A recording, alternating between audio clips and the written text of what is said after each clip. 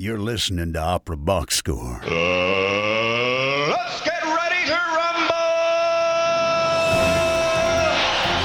Wherever you are, however you're listening, it's America's Talk radio show about opera. It's Opera Box Score. I'm George Cedarquist, joined this week by Oliver Camacho, Weston Williams, and Ashley Hardgrave. All right now is a transition point in sports and the OBS podcast. So we're going to let you know what's going to be new on this season's college football gridiron. We'll handicap the men's draw of the U.S. Open, and we'll recap some of our favorite Season 8 OBS highlights. And then, before we take our Labor Day break, we got to get into that listener mailbag and hear letters from regulars PJ and Kenny, along with first-time caller, long-time listener Catherine. Plus, 2-minute drill, it's the slap heard around the world. No, not at the Oscars, at Francis Berlioz Festival. Make sure you subscribe to the podcast. Spotify, click follow. Apple Podcasts, hit that plus sign. And hey, send us a voice memo or email us your hot takes. operaboxscore@gmail.com. Going to get the OBS beer coaster and the OBS lapel pin just for sharing your own hot take at a great crew on the show this week with Oliver Camacho. I think it's the Festival Berlioz. Berlioz. Yeah. Oui. Weston Williams, how do you feel about the Berlioz Festival? Is that on the bucket list? I don't parlez-vous, Francie. Yeah, he's not a Yikes. Berlioz. I mean, if you've been No, listening he's to this not. podcast, I don't think he could name 4 Berlioz operas. Are there 4 Berlioz operas? Ashley Hardgrave, Berlioz Festival or Bears game? Which would you rather? Ooh, the classic I question. mean, obviously B, but you're talking to me. You wouldn't get the same answer from everybody else on the panel. When we're talking about college football, one thing we can definitely predict now is that Arizona State will not be in a bowl game this year. They have self-imposed a bowl ban on themselves since there are still investigations into the former head coach Edwards for his improprieties, his alleged improprieties in terms of hosting high school recruits and flouting COVID restrictions. So sorry to Arizona State. Sorry to their seniors, because they definitely won't have a shot at a bowl game this year. Yeah, it's too bad. Of course, the OBS, we got it right, and we picked Spain as the winner of the Women's World Cup. That was the good news. The bad news was the head of Spanish football, who managed to completely steal the thunder from the women's team with his boneheaded actions, which I'm not going to repeat Along with here. a kiss. That would be one of those boneheaded actions. This guy's behavior is so clownish. He cannot shut up and he cannot go away. What is it going to take? Let us talk some opera. Chalk Talk on Opera Box Score. As the OBS wraps up Season 8, we're looking back at some favorite episodes of ours. We're going to handicap the men's draw of the U.S. Open and, of course, look ahead for a new season of college football, the most wonderful time of the year. It's been a great season. If each of us had to pick a fave or 2 episodes, and, of course, all of these are archived on your Spotify or your Apple Podcasts feed, I'm trying to think, where would we begin? Who's got just that absolute fave episode? I'll be honest, as the audio editor, they're all exactly the same to me. I literally don't remember what we did last week. I'm like a goldfish. I'm just like, I'm sitting there, I'm editing, and then it's like, oh, wow, I did it. And then it leaves my head forever. I do think, though, one that if I scroll back on our lovely archives, I do see a couple of titles that look vaguely familiar, remembered as if in a dream. And I think one thing that we have that happens a lot, we're really good at calling sporting matches the finals, but not the semifinals. We did the same thing for the World Cup Argentina win in December. And more recently, just a few weeks ago, we called the Women's World Cup. Both times, we did not get the semifinalists, but we did get that final correct every single time. So is it infallible? Yes. Is it a weird, meandering way to get there? Also, yes. Betcha. And that's OBS for you. Ashley Hardgrave, what is a memorable episode from the past season? I definitely have to go with opera's favorite hype girl that I fought very excitedly to get an interview for this show. And that is the magical VP of, I believe, engagement over at Opera Delaware, who is the one, the only Carrie-Anne Atano. She is such a delight. She's wonderful to talk to. She is exactly what the opera world needs right now in terms of getting engagement from different generations, from having candid conversations and breaking stereotypes in opera. She actually just did a TEDx talk over this weekend about opera singers and engagement and how organizations can use some of those things to help boost their organization. She's just a delight. I hope we get her on the show again next season, and I'm just thrilled we got to have her. So fun. I remember meeting her at the Opera America conference in May, and like when you spoke to her, you just couldn't stop smiling and feeling great. She's just a ray of sunshine. Just a ray of sunshine. Oliver Camacho. Well, I'm surprised, George, that you didn't lead with the stats because that's more your personality. For those of you who are interested, our top 3 episodes of the last 12 months were, starting with the third most popular episode, Chicago is a countertenor town, featuring interviews with our friend Arya Nussbaum-Cohn and Michael Skarke while he was singing at Haymarket Opera here in Chicago. Mm-hmm. Our second most listened to episode of this season was called To Boo or Not To Boo, featuring Megan Gillis. Megan Gillis's fans came out in big numbers to hear her talk to us. And our most popular episode of the season 8 of Opera Box Score was early on in the year, Met Moneyball, where we made predictions for the 2023 season. So go figure. My favorite episodes have to be when Matt just takes over and drives. Yes. And he did a really lovely tribute to Martina Arroyo.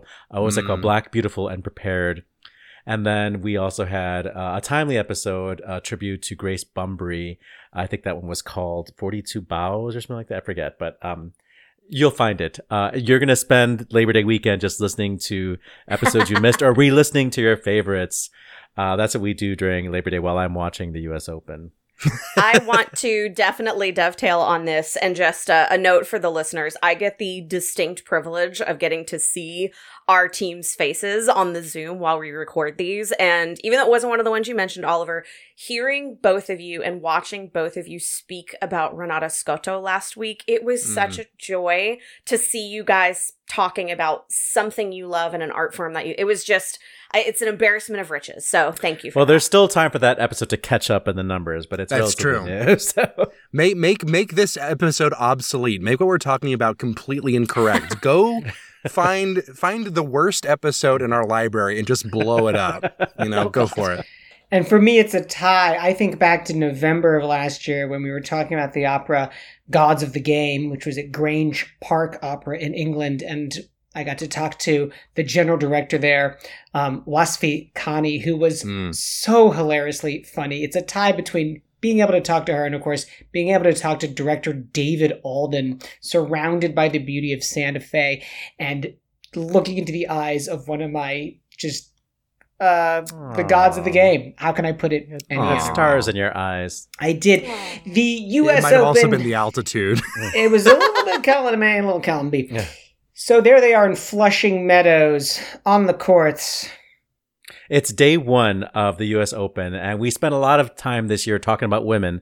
So today we're going to make it very, patriarchy. I'm going to handicap the 8 seeds of the men's draw of the U.S. Open. Starting with number 8, Andrei Rublev, 25-year-old Russian, hasn't won a Grand Slam yet, and he's very hungry. He is well loved by his colleagues on the tour. He's achieved a high rank of 5. He's currently number 8, but he's still in the top 10 very regularly. He's an aggressive baseliner and a consistent quarterfinalist, but he has yet to break through to a final and to winning a Grand Slam. I'm going to draw a relationship to the bel canto Russian specialist Max Smirnov, who the cognoscenti of opera know all about him and adore him, but he has not yet made it into the big leagues. He doesn't have high name recognition. In number 7 seed for the men's draw, we have the 25-year-old Greek Stefanos Tsitsipas. a player who has won my heart, even though he is a big douchebag, according to everybody else on the tour. Definitely the peacock of the 8, a hardcourt specialist, finalist in the 2021 French Open, reached a career high of number 3 in 2021. Some people say that he has been distracted by his current relationship with fellow tennis player Paula Badoza. All of these players I love. I'm not taking anybody down a peg, but if I have to think of somebody who, reached certain highs, but maybe has been distracted by relationships and maybe is too good looking for his own good, I'm going to compare him to Charlie Castronovo, a friend of the show. Thanks for coming on, Charlie. We'll see you never again. I love Charlie. He knows that. Coming in at number 6, the 6th seed this year is the 22-year-old Italian redhead, Jannik Sinner. He's reached a career high of 6, and that's where he is right now. Hasn't won a slam yet, but he was one half of the most thrilling quarterfinal in last year's Open. The second longest match in U.S. Open history, coming in at 5 hours and 15 minutes. Can you imagine doing anything for 5? Not even a Wagner opera reaches 5 hours. So this was a long match. You have to break out Prokofiev's War and Peace for that. That match finished at 2:50 a.m., and it was a thriller. And he is definitely setting up a rivalry with the world number 1, Carlos Alcaraz, who's only 2 years younger than him. I'm going to go ahead and compare him to the young Jack Swanson, who is taking the world by storm. I heard him singing in Barbara Seville in Santa Fe 2 years ago. He'll be coming to Chicago to sing Don Ramiro in Cenerentola, or the Prince Ramiro in Cenerentola. Look out for Jack Swanson.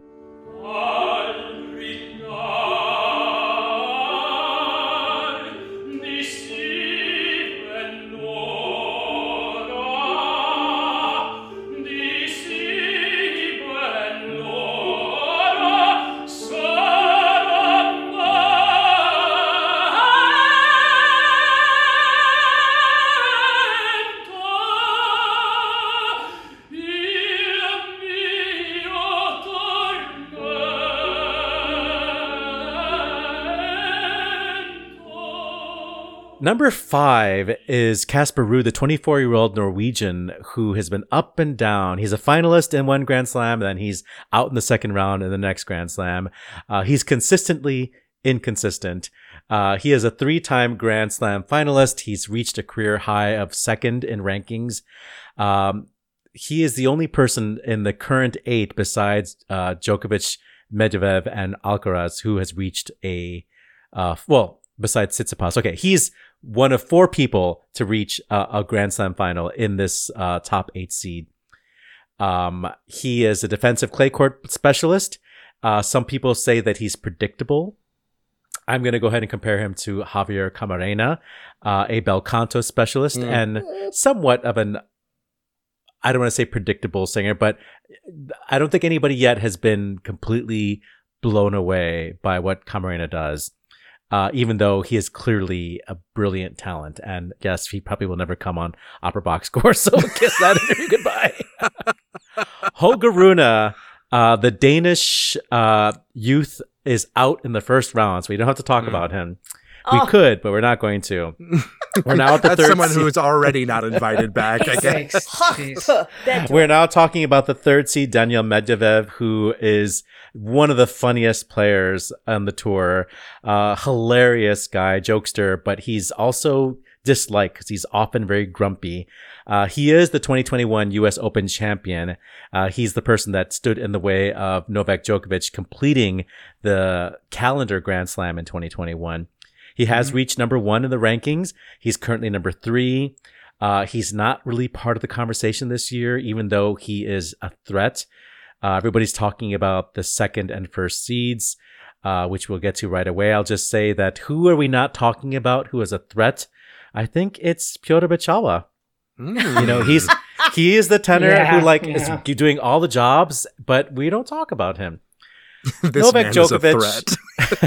Novak Djokovic is the number 2 seed, but most people expect him to win, just as they expected him to win at Wimbledon, but he didn't. He remembered that he retired in the 4th round in 2019 at the US Open. He was disqualified in 2020 for accidentally hitting a linesman in the throat with a tennis ball. He was defeated by Medvedev in 2021. And he didn't compete in 2022 because he's an anti-vaxxer. So it's not since 2018 since he's won the U.S. Open. But he is, by all his accomplishments, he is really the greatest of all time, even though nobody thinks of him as it. But if you're going by the data alone, he is the greatest of all time. And I'll just compare him to Jonas Kaufman because I don't think we're ever going to get Jonas on the show. Not with that attitude. Well, I mean, I'm really excited for Djokovic's Christmas album coming out later this year.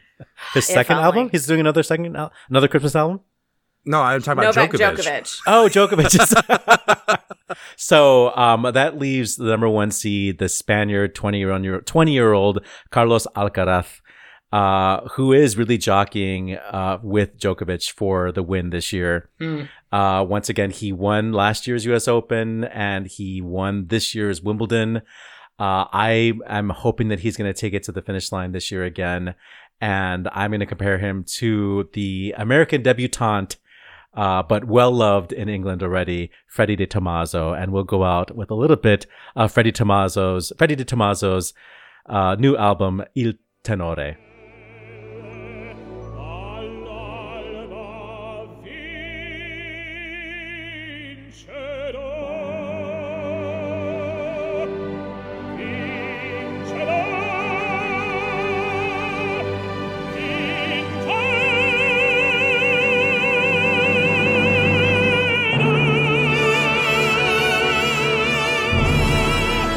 Great recap of what to look for at Flushing Meadows right now, and of course how opera is intersecting with that. Lastly, for our recap, some changes to NCAA college football. Ashley, there's a handful of them. What are the most important?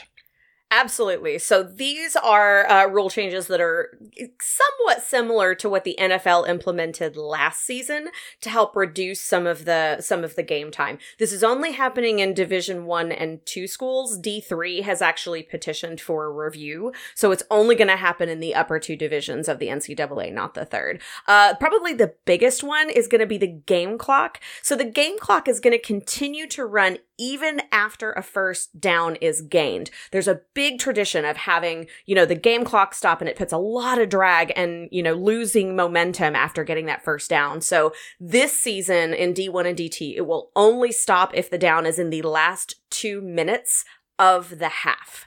That's the operatic equivalent of basically doing a scene change while the music is playing at the same time. So the whole thing gets to move forward. That is exactly what it's like. Yes. Good call. Good parallel. So that's the first one. There are 6, but I'll highlight a handful. So the teams are going to be prohibited from calling consecutive team timeouts. Basically, there's a thing, sometimes used to they call it icing the kicker, where they will call back-to-back timeouts, again, in a way to sort of stop momentum, get that momentum down so that they can continue to call those timeouts. So in college football, teams only get 3 timeouts per half. Each of those are 90 seconds, which is 30 seconds less than what you see in the NFL. But this season, starting now, they will be prohibited from calling consecutive team timeouts. Now, George, do you have an opera parallel for this? I'm trying to think about this. Is this making it so that the big arias are evenly spaced out across the show, so it actually makes it easier to sing? This rule makes it easier to kick a field goal, and you can't play any mental mind games anymore. Don't let the soprano and the tenor blow their top in the same part of the first act. Okay, so next on the list is going to be the penalties that are at the end of the first and the third quarters. They are now going to carry over and be enforced in the first play of the next quarter. So it used to be just as soon as the quarter ended, regardless of what the penalty was in the last play, it was just like an Etch-a-Sketch. You shook it and then you started over. But this year they're going to carry over. I legitimately didn't know that wasn't the rule already. Yeah. Usually there's just, again, a big stoppage of time and then everything resets. So this season, nope, it's going to carry over into the next quarter. I sort of feel like that's the arts world at large, but especially opera, enforcing these new DEI strategies and trying to make sure seasons are inclusive and that hiring is inclusive. Yeah, no, wow. It's a penalty for being here. It's a penalty for being racist for the past 400 years. And finally, this one I'm just going to read verbatim because it makes me giggle every time. When teams are on the field, drones are not allowed over the playing surface or the team area. So, just sorry, like that friends. Washington National Opera production that was sponsored by what was that, Lockheed? There are connections to everything, people. That hasn't happened yet. That's grounded, yeah. So Yeah. That's true. That's true. So yeah, if you were thinking about bringing your drone to the SEC season opener this year, And I was. I regret to inform you, no drones will be allowed on the playing surface. Oh my gosh, what a great roster of rules. These games are going to go quicker. They really are going to go quicker. I would agree. Just really quickly, we spoke very briefly on the Major League Baseball changes and their attempt to shorten the games. I got to see that in practice about a week and a half ago. So I went to a Cubs Royals game, and sure enough, I was like planning on being there for many, many hours. We clocked in under 3 hours, so they're working. Sometimes you just got to cut some recitativa to make it work. Make sure you subscribe to the podcast on Spotify. You click follow on Apple Podcasts. You hit the plus sign. It is once again time to Festival O. Opera Philadelphia is back with the 5th iteration of its annual season opening festival. O23 brings a star-studded lineup of 33 performances to 6 venues over 11 days, from September 21 to October 1st. highlights include the world premiere of 10 Days in a Madhouse from composer Renee Orth and librettist Hannah Moscovich about the work of trailblazing reporter Nellie Bly.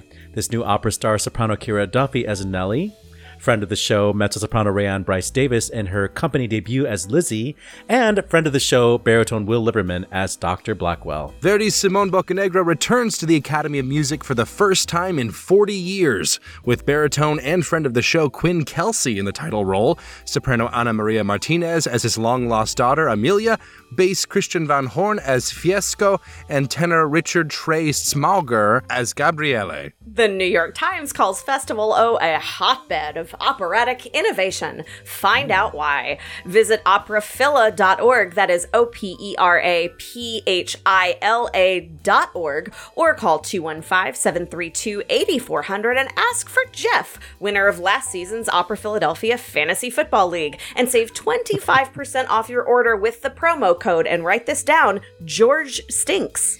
Yeah, no, seriously, that is actually the promo code. Use George Stinks at operaphila.org. Again, that's all one word, capital G, capital S, just like the way we're all thinking it. George Stinks. One word, capital G, capital S. Write it down. Think about it. Memorize it. Internalize it. George Stinks. operaphila.org. Yeah, you got something to say? Then yeah, all right, you can say something. This is Listener Mailbag. It's the end of Season 8 on the OBS. We're getting ready for Season 9. Reaching into the Listener Mailbag, and it's been full, and a lot else has been going on in Opera Land, and we're finally getting down to some of these stories, some from the summer, some that are looking ahead. But Weston, let's start with what you have pulled out of the mailbag. I have a very nice letter here from Gianmarco Segato, who is actually the former editor of Opera Canada. And he's writing in reference to last week's episode that I missed. He says, thank you for your intelligent, well-considered appraisal of the Met Guild / Opera News story. It was gratifying to hear you talk about it in such a measured, honest way. While many online have echoed your own sadness and disappointment that Opera News is being shuttered, I've also been reading comments that almost rejoice in the closure, or at least a lot of they don't move with the times type of sentiments. As I've written elsewhere, did any of these people actually crack open an issue of Opera News in the past few years to actually see what type of content they were producing? I especially like the way you pointed out how comprehensive their coverage was of smaller companies, i.e. they really endeavored to write about opera in North America from top to bottom in terms of the types of companies it reviewed and featured in longer form pieces. It takes a good editor paying good writers to achieve that sort of content. Sure, as you pointed out, they may have been criticized for not having a podcast, for not having a more robust online presence, etc., but as a former editor of another North American opera magazine, Opera Canada, I can tell you that achieving all of this is easier said than done. Putting out a good print publication as Opera News did on a monthly basis with limited staff is a huge undertaking. And I completely agree with Gianmarco there. Thank you so much for writing in. We really appreciate the kind words. And I think you did bring forth some of the stuff that I would have talked about if I had been on the show. I will add that the Met Opera Guild does have a podcast. And it's actually a very good podcast if you are interested in previewing a show you're about to see, like getting some information. Sometimes they bring on musicologists, sometimes they bring on like singers or what do you call this, dramaturgs to preview a show. They're not all good, but some of them are pretty good. But it's not branded as an opera news podcast. It's the Metropolitan Opera Guild podcast. Right. Speaking of the Met, PJ left us a voicemail with his hot take on the upcoming season. Hello, Opera Box Score. It's so nice to be back with you all. It's PJ here in New York. I'm with Donald Levine. Donald, tell us a little bit about what you're hoping for, what you're looking forward to for the Met season coming up in the next couple months. Okay, well, I'm about La Boheme out and Turandot out, so I'm not looking forward to that. They were both at least 17 performances too many. So, but they're doing Verdi's Un ballo in Maschera and his La Forza del Destino. Ballo they did about 7 or 8 years ago, but Forza hasn't been done in 20 years. And that is a major new production. From what I've seen of the production beforehand, I think the production is going to be a disaster, but singing-wise, it's going to be very good. The great young dramatic soprano Lisa Davidson is singing Leonore, and I can't wait for that. They're doing Florencia in El Amazonas. What is this thing? I'm excited. That's by Daniel Catan. I saw it out on the West Coast a number of years ago. It's a beautiful opera, and it takes place... Florencia is an opera singer that gets stranded in the Amazon, basically. Super cool.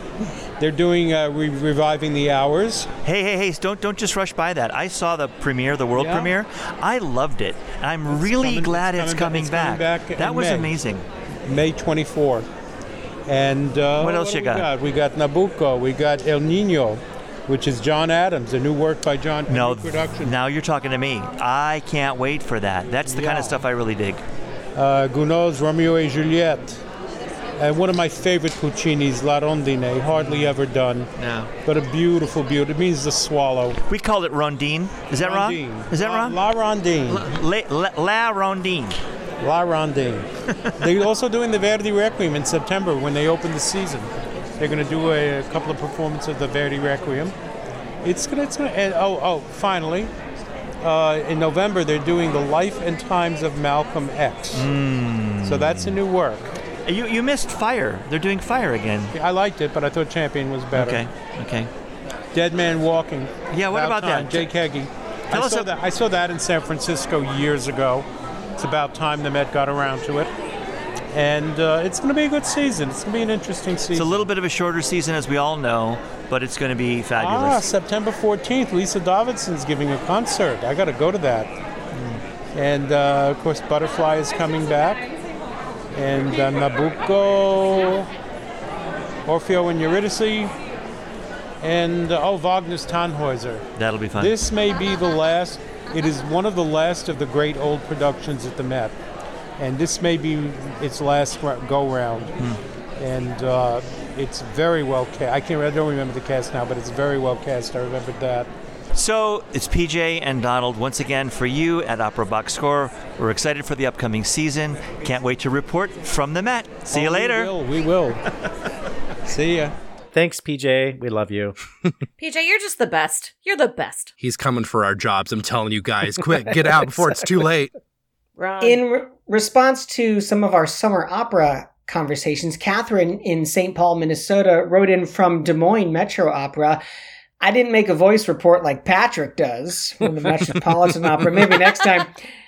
Catherine says, I saw one main stage and both second stage shows. Love for Three Oranges was a silly opera which should be done more often. Good music with archetype characters. Driving While Black had one singer and two instrumentalists with some spoken lines. There were bulletins interspersed with songs. The opera personalized headlines for me in the way that reading about another black man shot by police or otherwise killed does not resonate. Lastly, Falling and the Rising was an opera that ripped my heart out, says Catherine. I wasn't the only one blowing my nose at the end from crying. This is the third opera that Des Moines has staged at Camp Dodge, an active Iowa National Guard base. Previous operas there were Soldier Songs and Glory Denied. There's extra resonance to me as an audience member when watching an opera with a military person as the main character in an active military facility. The dress rehearsal was open to service members. And Catherine signs off, Des Moines brings opera out into the community and brings the community into opera. Thank you, Catherine. We need to send her a little Zoom recorder, so she can do her field report. From the Heartland. Yeah. And what if we got branded field recorders with the OBS so you could get that with your pin and your. I think iPhones actually make pretty decent recordings. So, George, can you send people iPhones who want to do... Just got to get that tie-in with Apple, and then I'll be handing them out like pancakes. Lastly, based on our segment about augmented reality at Bayreuth, Kenny in Flint writes, quote, I'm a Jay Scheib fan. That's the director of that show. Ever since he adapted portions of Samuel R. Delaney's Dahlgren for the stage, I was shocked to hear that he is directing and designing Parsifal. I guess I don't follow Bayreuth like I used to. You're missing out. Get this. It turns out that Jay Scheib, to create this augmented reality, worked with the eggheads at MIT and mapped and coded all of the augmented reality from each individual seat at Bayreuth. Wow. And then they only used two. They only used a tenth of it, but hey. Oh my God. What an industry we are in sometimes. Counts. What an industry. Send us a voice memo or email us your hot takes, operaboxscore@gmail.com. You're going to get the OBS beer coaster, the OBS lapel pin, and apparently the OBS Apple phone tie-in just for sharing your own hot take. Right now, you're going to get the 2-minute drill. This just in, the 2-minute drill. All right, listen up. Here's everything you need to know about what happened in Operaland this week. Conductor John Elliott Gardner slapped and punched bass William Thomas after a performance of Les Troyens at the Festival Berlioz. Gardner issued a statement of apology saying that he, quote, makes no excuses for my behavior and that he would be withdrawing from conducting the work at the BBC Proms later this year. A representative for Gardner said the conductor was suffering from a recent medication change and extreme heat. Thomas's agent said that the bass had no statement at this time, but that, quote, all musicians deserve the right to practice their art in an environment free from abuse or physical harm. Baritone Sam Schultz, the whistleblower at the center of the David Daniels trial, has spoken publicly for the first time since the countertenor pled guilty to second-degree sexual assault. In an interview with NPR, Schultz said they admitted their guilt in court on Friday after spending the last 5 years lying about their innocence. After pleading guilty, the judge asked Daniels, "You're pleading guilty because you are guilty?" "Yes." "There's no other reason you're pleading guilty?" "No." Hearing that full and complete admission of guilt with no qualification was overwhelmingly powerful. David Daniels announced on Facebook that he has received inquiries for a return to professional singing engagements in Europe. 2 anonymous posts on Facebook's Classical Singer forum call supporters or sympathizers of David Daniels to task, resulting in Daniels changing his post to private, but not before the comments were screenshotted and a spreadsheet of those supporters were put online. Friends of the show and editors of Opera Wire were forced by lawyers for David Daniels to change the headline of an article. The updated article removes the word convicted from the phrase convicted sex offender, noting that in the state of Texas, Daniels is not in fact convicted by the legal definition of the word. A statement has been released by the Simanovsky International Music Competition explaining the decision to remove Russian music from the competition program. Quote, "Given the sensitivity to Russian culture present in Poland, and as a gesture of solidarity with the Ukrainian people, it was decided that no works by Russian composers would be performed. We remained hopeful to the very last moment that the conflict abroad would end peacefully without having to make such decisions." This ban has resulted in director Francesca Zambello withdrawing from the competition's voice jury panel. In a letter to the competition, she said, quote, "I have just heard about your rules for the exclusion of Russian repertoire. I am against the actions of President Putin, but I am not against Russian history, music, or art. I am also a recipient of the Medal for Service to Culture to Russia. I am also the artistic leader of the Washington National Opera representing the United States for culture. I hope when peace prevails, we can try again. The Anti-Defamation League is defending Bradley Cooper's new film Maestro amid claims of anti-Semitism. In a statement, the ADL said, quote, "Throughout history, Jews were often portrayed in anti-Semitic films and propaganda as evil caricatures with large, hooked noses. This film, which is a biopic on the legendary conductor Leonard Bernstein, is not that." Bernstein's 3 children also released a statement supporting the film and applauding Bradley Cooper's interaction and inclusion of the family in the creative process. Congratulations to Jasmine White, the winner of the Queen Sonia competition. The American contralto trained at University of Southern California, Cincinnati Conservatory, and Juilliard. Her final program with the Monet Orchestra included Mahler's Urlicht from Das Knaben Wunderhorn, Arsace's Cavatina from Semiramide by Rossini, a bop, and Weiche Wotan Weiche, the piece that Weston will play to his future baby from Wagner's Das Rheingold as a lullaby. In trade news, Patty Isaacson-Sabe has been named Detroit Opera's next president and CEO, succeeding Wayne Brown. Sabe previously served at Seattle Symphony and Seattle's Museum of Pop Culture. American tenor Stephen Gould has announced his retirement. Via his agency, for health reasons, Stephen Gould is unfortunately forced to cancel all upcoming engagements. However, he looks back with gratitude on his 30-year career. On the disabled list, San Francisco Opera has announced a cast change for Trovatore. Mezzo Ekaterina Zemenchuk will perform the role of Azucena in all performances, replacing Anita Rakhvelishvili, who has withdrawn for personal reasons. Exit stage right, bass baritone Robert Hale has died at the age of 90. His signature roles included Wotan in The Ring Cycle and the title role in The Flying Dutchman. He's also known for his portrayals of Scarpia and Johanna. And on this day, August 28th, it is a day that Johann Josef Fuchs premiered 4 operas. In 1719, in 1790, it was Elisa. In 1723, it was Costanza e Fortezza. In 1726, La Corona d'Ariana, and in 1731, Enea negli Elisi, or The Temple of Eternity. Just everyone's favorite operas. Johann Adolf Hasse snuck one in 1730. That was called Arminio. In 1733, after the Fuchsessance, we had Giovanni Battisti Pergolesi opera La Serva Padrona.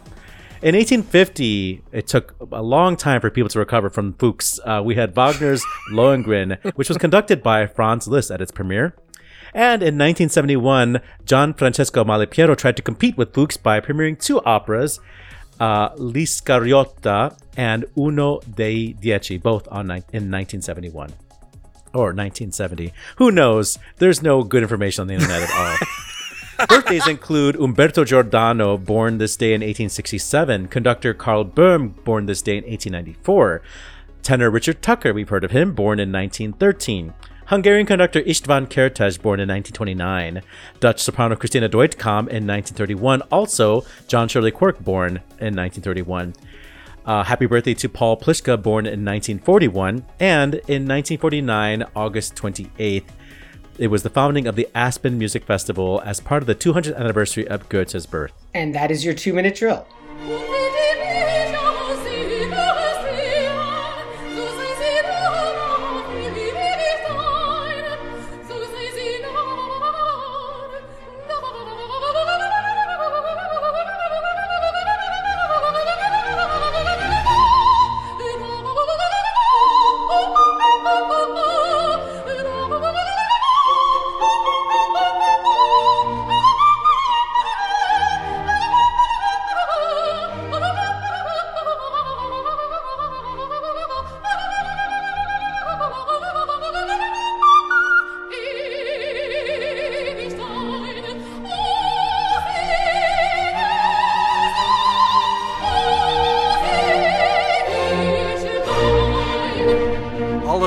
I'm confused. That was not a Fuchs clip.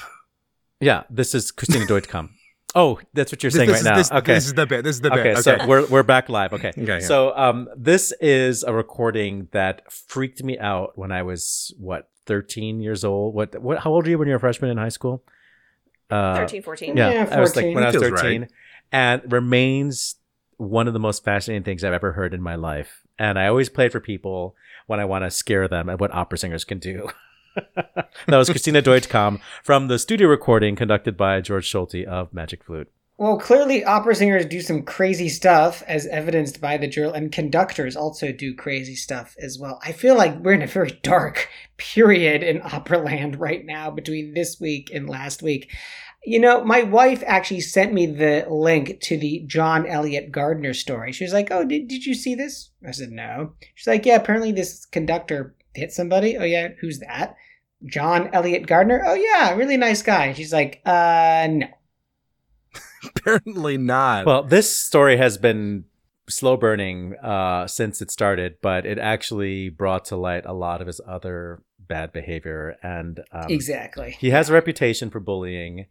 I know from personal accounts that a singer pulled out of I shouldn't say which tour, but a very famous tour that happened not long ago. They would not tolerate John Elliott Gardner. I'm not going to gender that person. Yeah. This is tough because as somebody who works with recordings, we have a lot of assets that have that name on it. A lot. And not just the recordings that he, started like with his label Soli Deo Gloria, which features the Monteverdi Choir and the English Baroque soloists, and now the period orchestra that does not Baroque music, the Orchestre Révolutionnaire et Romantique.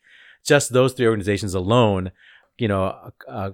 are probably around 100 different recordings, if not more. Then there's all the stuff that he conducted that weren't his bands, So it touches on a lot of areas of classical music, not just historical performances.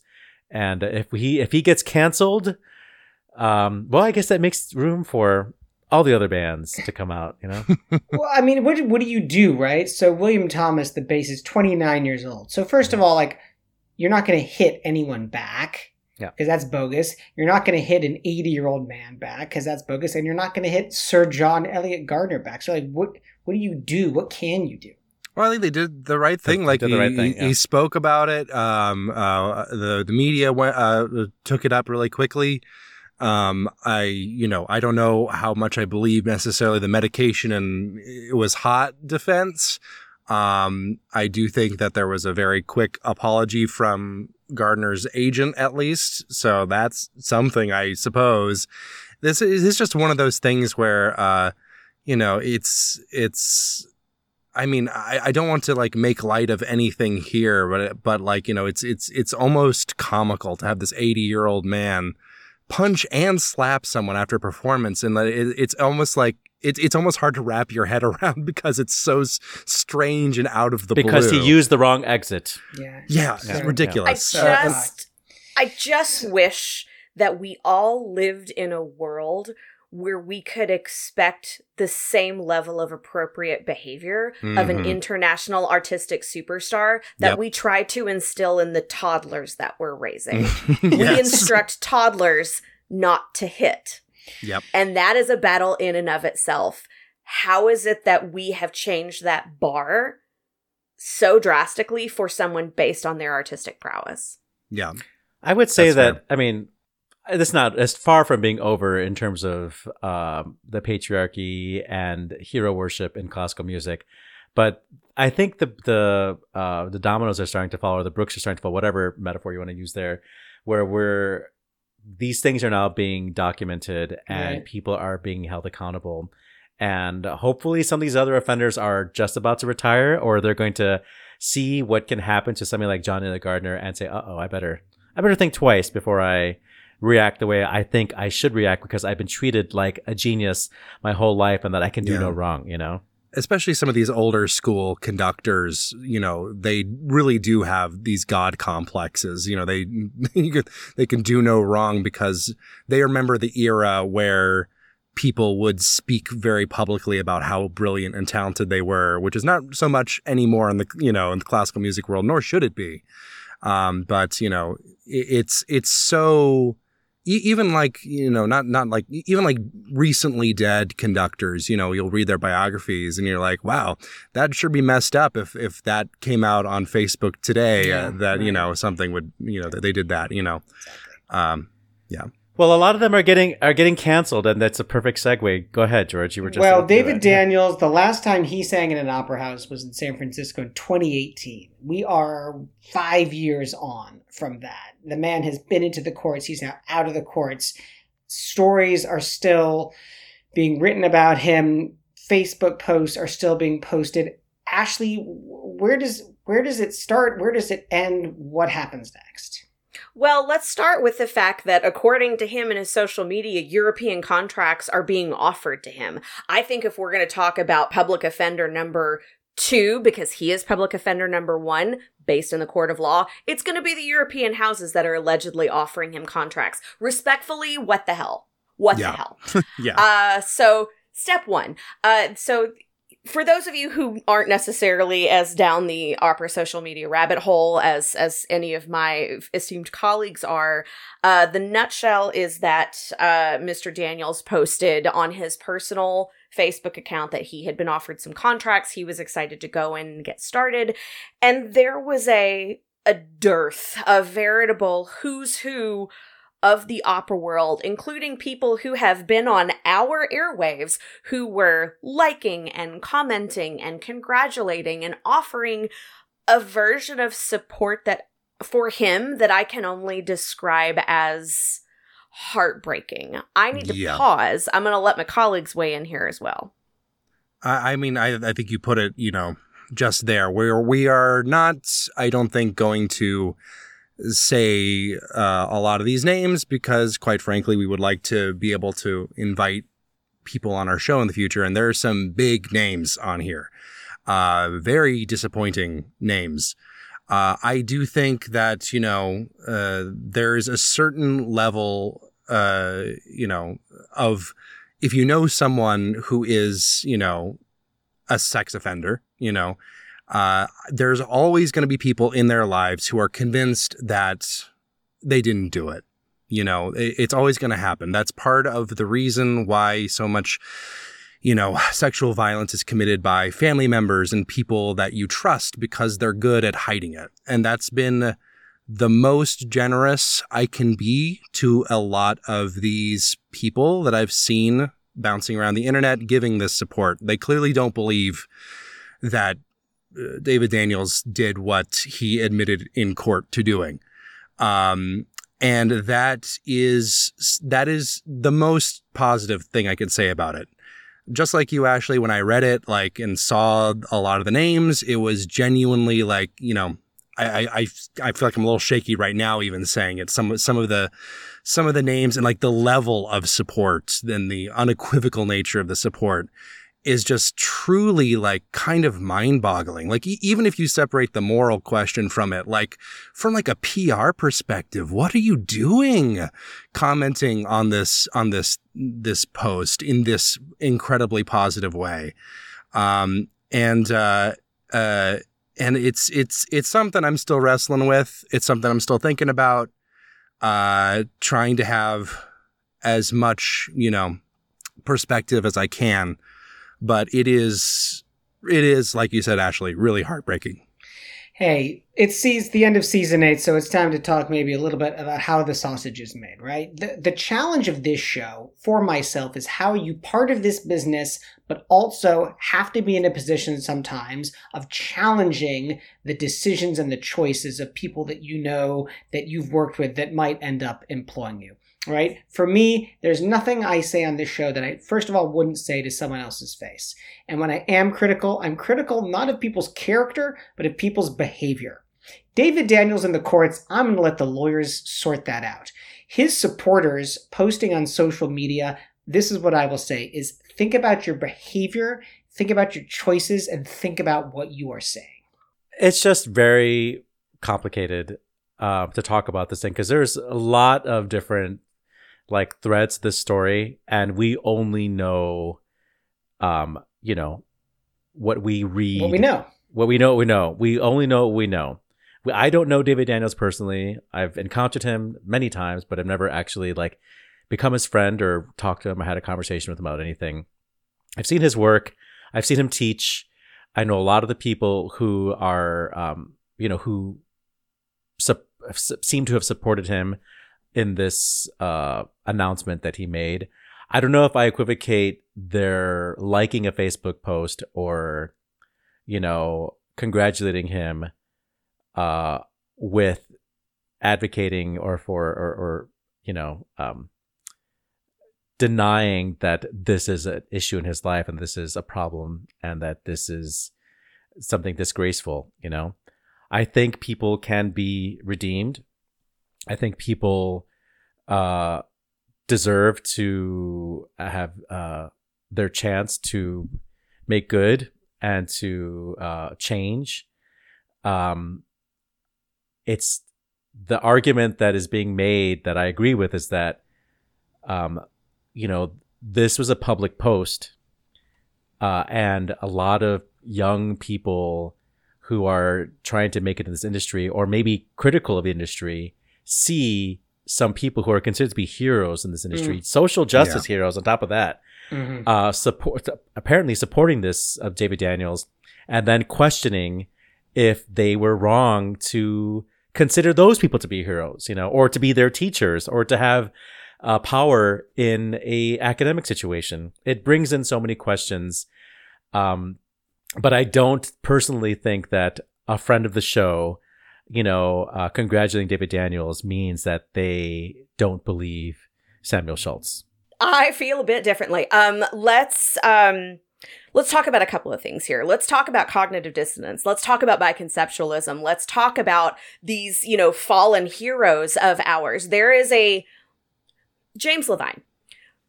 Right. Towards the end of his life, there were some things that happened that came to light that had clearly been happening for much of his life, and they were heartbreaking to hear. You can still believe that he was a brilliant conductor and revel in his recordings, especially if they were a part of your music education, while still finding that behavior abhorrent. This behavior from these people is very different than that. This is, especially again, for those young singers that you mentioned, singer X is who I've idolized since I was a kid. I am now about to get the chance to study with them at Conservatory Y. I happen to come across a post. Let's say I'm somebody from a vulnerable group or a minority group, or perhaps I am a survivor. And then I see this person who was my idol cheering on this person. It doesn't necessarily mean that they're in support of what this person did, but what it implicitly tells that student without saying it is that I don't care about you in the way that you have idolized me. And that is one of the things that I take great umbrage with. The other thing that I really respect here is the rule of law and the courts. And when it comes to, can people change? Can people be redeemed? Officially, yes. This guy who pled guilty took the easy way out. Innocent people do not plead this type of case. The evidence in the Texas case was so overwhelming, so to avoid jail time, what they did was they pled guilty to a lesser charge. They got off incredibly easy based on the hard evidence, and that is one of the things that really sticks in my gut about this. Again, I am not, out of respect for this show and my colleagues on this show and all of you listeners, I'm not going to drill down into calling folks out. That's not necessarily what we do here. But when I tell you how red my face was when I saw this behavior, it really, really got to me. It's like, we're fighting so hard for this art form we love. The house is on fire in so many other wings of the mansion, and yet this is happening. So it's it really gets to me, and it really breaks my heart. And I don't know what else to say. So we'll leave that there. We've all had our say. It is what it is, and it's we all have feelings. Congratulations to Jasmine White. Queen Sonia is an impressive American contralto competition. extraordinaire. Yeah, and so apparently she has coloratura and loud notes. Weicher. Deeply jealous. Good. I wish I had a second chance to say that about Weiche Wotan. This is what you will play as a lullaby to your future child. That's how I probably will at some point. Yeah. A lot of kids for your are like, dog now. Listen, I do. She hears much weirder stuff. Everyone was like, Mozart, No, it's a compromise. It's not, you're not going to play Ligeti when the baby's trying to go to sleep, but you will play Wagner. No problem. Just a little middle period Wagner. It's fine. Yeah. I'm excited for the Bernstein film too. Yeah, I think this is the best publicity campaigns now that we cannot actually advertise. To be excited about it? Are we allowed? George is allowed to be excited about it. Because of the SAG strike, we can't, promote or actors can't promote movies. But if you get the press to cover an issue about a movie, and I've read so many things about this, and I don't even know how I feel about it anymore. All I know is that like Bradley Cooper trying to do Leonard Bernstein a solid. Whether or not this was a mistake to do the prosthetic nose, it's still good for classical music in general if people still like Bradley Cooper enough. I don't even know if Bradley Cooper is considered to be a movie star anymore because I feel like he's fallen from grace at the top of who we think of when we think of movie stars. But I still like Bradley Cooper, and I will see this movie. And if that makes me canceled, liking the movie Tar. Speaking of canceled conductors, I like Tar. I liked it. It's not going to get you canceled. No, the Anti-Defamation League is making the right point, which is saying, look, it's a biopic, right? Which this actor is trying to physically represent this other person. It's not a caricature. He's not mocking this individual. This should move forward and progress.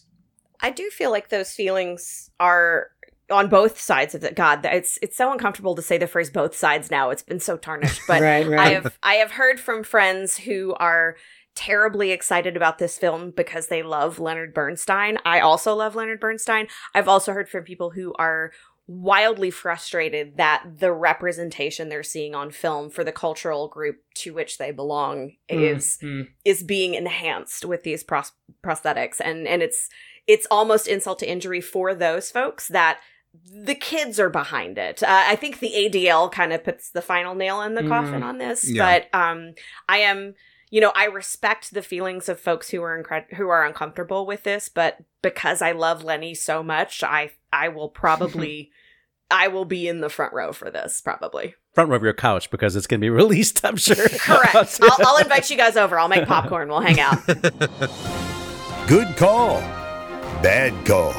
On Opera Box Score. Season 8 is almost in the books. We're going to finish it off with good call, bad call. Oliver Camacho.